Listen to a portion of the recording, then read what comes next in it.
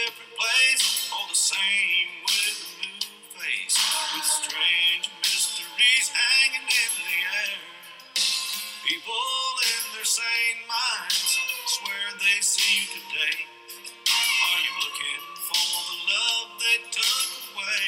Everyone knows that you couldn't bear the pain, so you took your life in the pouring rain. Bone-chilling greetings, everybody. Thank you so much for stopping by and making Paranormal Prowlers podcast part of your day. Those tunes that you just heard are, as always, courtesy of the amazing Bobby Mackey, and of course, I am your host, Tessa Morrow. This week we find ourselves in Port Townsend, Washington. Take a stroll with me on Cleveland Street, and you will find Manresa Castle, constructed in 1892. The original name was Isambes Castle, named after the original owners, Charles and Kate, for whom considered this grand 30-room mansion as their home. Charles, he was an extremely successful businessman, not only dipping his toes into the brewery and bakery world, but also into banks and hotels as well. People, they loved Charles. They respected the hell out of him, so much in fact that he was elected mayor, and he served 3 terms. Charles, he dies in 1902. His widow remarries and leaves the castle to start a new life with her new husband. The castle sadly sits abandoned for some time. In 1925, the property is sold and turned into a location for nuns to teach children. Ooh, I could hear those rulers hitting the desks already. No offense, folks, totally just kidding. That doesn't last long, though, and in 1927, it's bought again and turned into a Jesuit college. Its name then changes to Manresa Hall. Doing my research and watching videos, I like to pronounce things correctly, and I heard some people saying Manresa or Manresa, so I apologize if I'm getting it wrong. Now, it's during the college years that it's rumored that a monk had lived here, and he lost faith and sadly committed suicide by hanging himself in one of the rooms. During World War I, it serves as a military hospital, and in 1968, it's converted into a hotel, and the name changes one final time to what we now know as Manresa Castle. A few years later, in 1973, it becomes a state park. Manresa is very active in hauntings. Now, I saw 2 different locations that the monk possibly hanged himself. Room 302 and the attic. So in room 306, people have felt a ghostly presence. Cold spots, they're experienced, objects, they will move all by themselves. And it's also in this room that they say a woman who was dealing with a broken heart jumps out of a window. Visitors and staff have both experienced paranormal activity, including hearing disembodied footsteps in the empty attic, seeing apparitions, and hearing knock-like sounds. The front desk manager, a woman named Kimberly, she's been there for several years under the old ownership and the more recent ownership. And she's seen apparitions of a woman and also experiencing the presence of what she described as a sad, unseen violinist. Doors, well, they open and they close all by themselves. Same thing with the lights. Off, on, yeah. The cafe here once served as a chapel. Strange happenings, they sure as hell occur here. One time a server was walking with a glass in their hand, and it explodes. Didn't see or hear if they got hurt or not, but I really hope not. I hope they, got past that unscathed. Glasses, they will turn upside down all by themselves. And there are a handful of resident spirits that call Manresa Castle home. Besides the monk, there's a lady in white People who see her describe her as always wearing this beautiful Victorian era gown, just wandering throughout the halls. Another woman is here as well, forever waiting for her true love. He had gone to war, and she awaited his return here at the castle. He never comes home. She receives word that he was killed in action. Heartbroken, the distraught woman takes her life by jumping out of her room's window.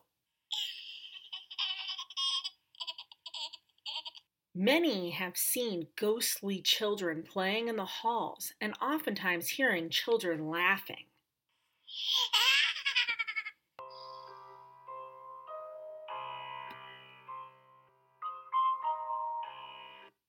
Rich and haunts. I found several different accounts online that people have shared.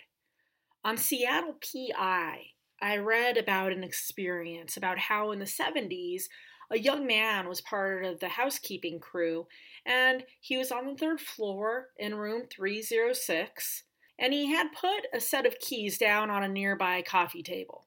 When done cleaning, he turns around to grab the keys, but is shocked to see nothing on the coffee table. He looks up and he sees the keys just about like 18 inches or so floating in the air.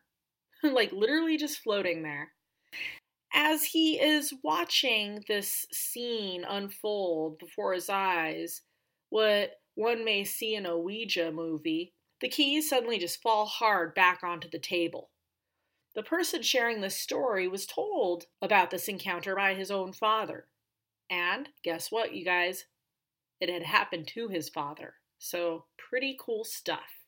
And I just have to say, kudos to him.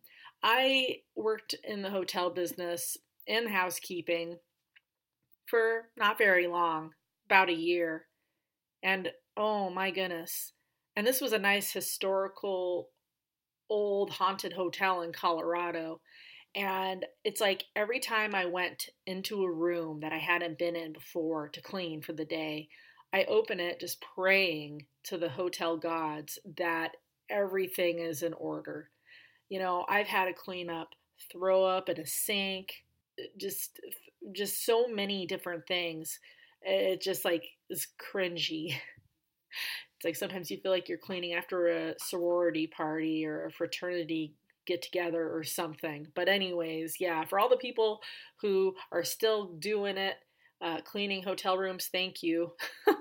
I know for me personally, when I visit a hotel, I leave the room spick and span. Like I'm making the bed, I'm cleaning, I'm doing everything I can to make it look great. So I know they still have to clean, but it's like they're not having to go out of their way to do super cleaning. So there we have it. On TripAdvisor, I found a couple of experiences that I thought were worth mentioning as well. While this individual did not have the best time here, it sounds, as they had room 302, which is considered one of the most haunted rooms here at Manresa Castle, which is what they wanted. They actually had requested this specific room. But this person mentions how they were shocked at how expensive it was, that they were promised freebie stuff to kind of make up for that price, but once there, they were told that in order to get that free stuff, they had to upgrade, which is really weird. Maybe the person was new or something, I don't know. They didn't really get into that much detail about the specifics. One more thing they mentioned before I get into this haunting experience, they were told from the phone that the castle is very close walk to town. And they, in this person's words, they said, unless you're a cheetah, that's very much not the case. And so, just a quick example, my mom has this amazing rental on Airbnb called the Mermaid Cottage. Phenomenal, amazing. And I always tell people about the Natural Arch to go check it out because it's awesome. And on the sign, not a sign from my mom, but just like I think it's like a national forest sign or whatever, it says 1 mile. And I kept telling people that. And somebody brought it to my attention saying it's actually like closer to 4 miles. If you're ever told, hey, this castle is close to town, according to this person who experienced it, they said it's not. So Really just wanted to throw that out there. So now to the good stuff, the booze and the haunts, baby. That's what we're here for. Quote, at first we thought this room can't be haunted. We felt nothing. We went ahead and set up our ghost hunting gear. We went into town, we ate dinner, and returned back to our room. When trying the key, my husband could not get it to open. After several attempts, the door opens. When we entered the room, I was hit with this cold air. My husband, he didn't notice it, but I sure did. We were conducting some EVP sessions at 3 a.m., asking the ghost to move something, when the TV remote flew off the bed and landed some 8 feet away. The door to the second bedroom closed itself. To top it off, while taking a shower in the morning, I felt something burning on my back. My husband looked at my back in horror, finding there to be 3 claw marks in an X pattern. That scared me. Off to breakfast in the dungeon we went. Back up to the room to pack, we felt a heavy feeling of dread. And then the nausea, it hit me. We packed in a hurry and left to check out. The castle is not cracked up to be what they claim in accommodations. The paranormal experience is something we won't forget. So, if you are into the paranormal, this place might be for you. If it's an elegant, relaxing atmosphere you seek, go elsewhere. Unquote. And so it's interesting. They definitely got physical evidence being scratched. Been there. It's not fun. Hopefully, it wasn't too terribly bad of a scratch and it healed nicely. But like she said, if you're into the paranormal, this place may be for you.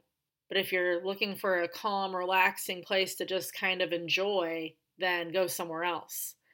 And more these days, more people are seeking places like this that are haunted, paranormal, supernatural, hand in hand. Like for me, I would go to that place, but I might not pay all that extra money just to stay in one of the most haunted rooms. Another experience that I found on TripAdvisor was this, quote, we heard moaning when there was no one else around. We heard footsteps and something tapping the wall or handrail, but did not see anyone. Fingers stroked my friend's back while she was sitting on the love seat in our room. I walked barefooted into the bathroom, and after I stopped walking, I heard one more footstep. Our pendulum swung wildly when we asked questions. These were the experiences we were hoping for, unquote. They then share some things about the hotel, like how the elevator wasn't in working order, the room phone was also not working, and what have you. But they did end with this, quote, I gave a good rating because nothing beats a quirky castle and a paranormal experience, unquote. A handful of folks shared on haunted places, many involving the monk. One woman shared that she had been in the room below where the monk had killed himself and said she had heard what sounded like furniture moving around. And this went on for quite some time, ending finally around 4 a.m. She said that the temperature in the room would be fine and then suddenly it would get very hot, very toasty. Quote, I had a really creepy experience trying to sleep. I thought I saw a guy looking like he was from the 1920s smiling. This woman shares that she had no clue about the haunted history, especially regarding this room, that she only found out about it the following morning when she was in a gift shop reading about the hauntings and stuff from a book that they sell. So there we have it. Another mentioning of the monk, she had stayed in the room below where it said the monk died, just like the first account I just read. Quote, all throughout the night we kept hearing scraping sounds coming from above us, unquote. She shared that it finally stopped around 5 a.m. She says the following night they heard crying sounds. They went into the hall, they stopped and listened at each door, but all was silent. Either the rooms were vacant or the people were sleeping.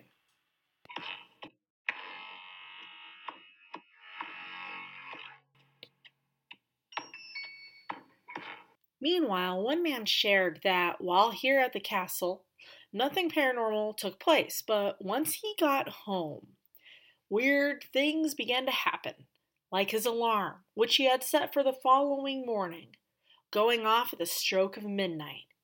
The TV would also turn off and on by itself, and it wasn't just one time, but for a span of several days. So that's pretty eerie. Sounds like something followed him home.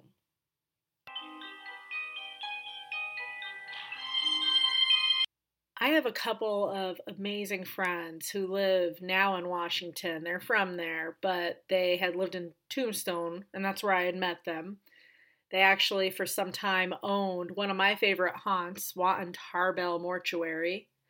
Anyways, I asked one of the gals if she lives near there, and she said yes, not too terribly far away, and that she plans to investigate it sometime, and that she had been there before, and that it was rather a negative energy. I've been going through problems this week with my dog. He was very ill, even urinating blood. He's doing better now, keeping an eye on him. But I was not on top of things podcast wise like I maybe should have been. But my dog jumped up the list on the high priorities. But anyways, so unfortunately, I should have asked my friend this several days earlier, but I asked her last night about Manresa Castle. And she does have stuff to share. I didn't want to give her a less than half a day notice, so she will be on at some point to talk all things spooky with me about the castle and hopefully other places as well. This week's special city shoutouts go to Segoville, Texas, Guatemala City, Guatemala, Byram, Missouri, Flowery Branch, Georgia, Makassar, Indonesia, and Inglewood, New Jersey. Did you enjoy this week's episode? Listen to the others, they're all phenomenal. Haven't heard every single one yet? Oh, really? There's no need to fret, my friends. You can binge listen right now by heading on over to any of those spectacular platforms, such as Spotify, Apple Podcasts, Google Podcasts, Downcast, Player FM, Blueberry. Basically, wherever you may roam to listen to your other spooky podcasts, you'll probably find Paranormal Brothers podcast lurking in the background. Thanks, everyone, and I will see you next week.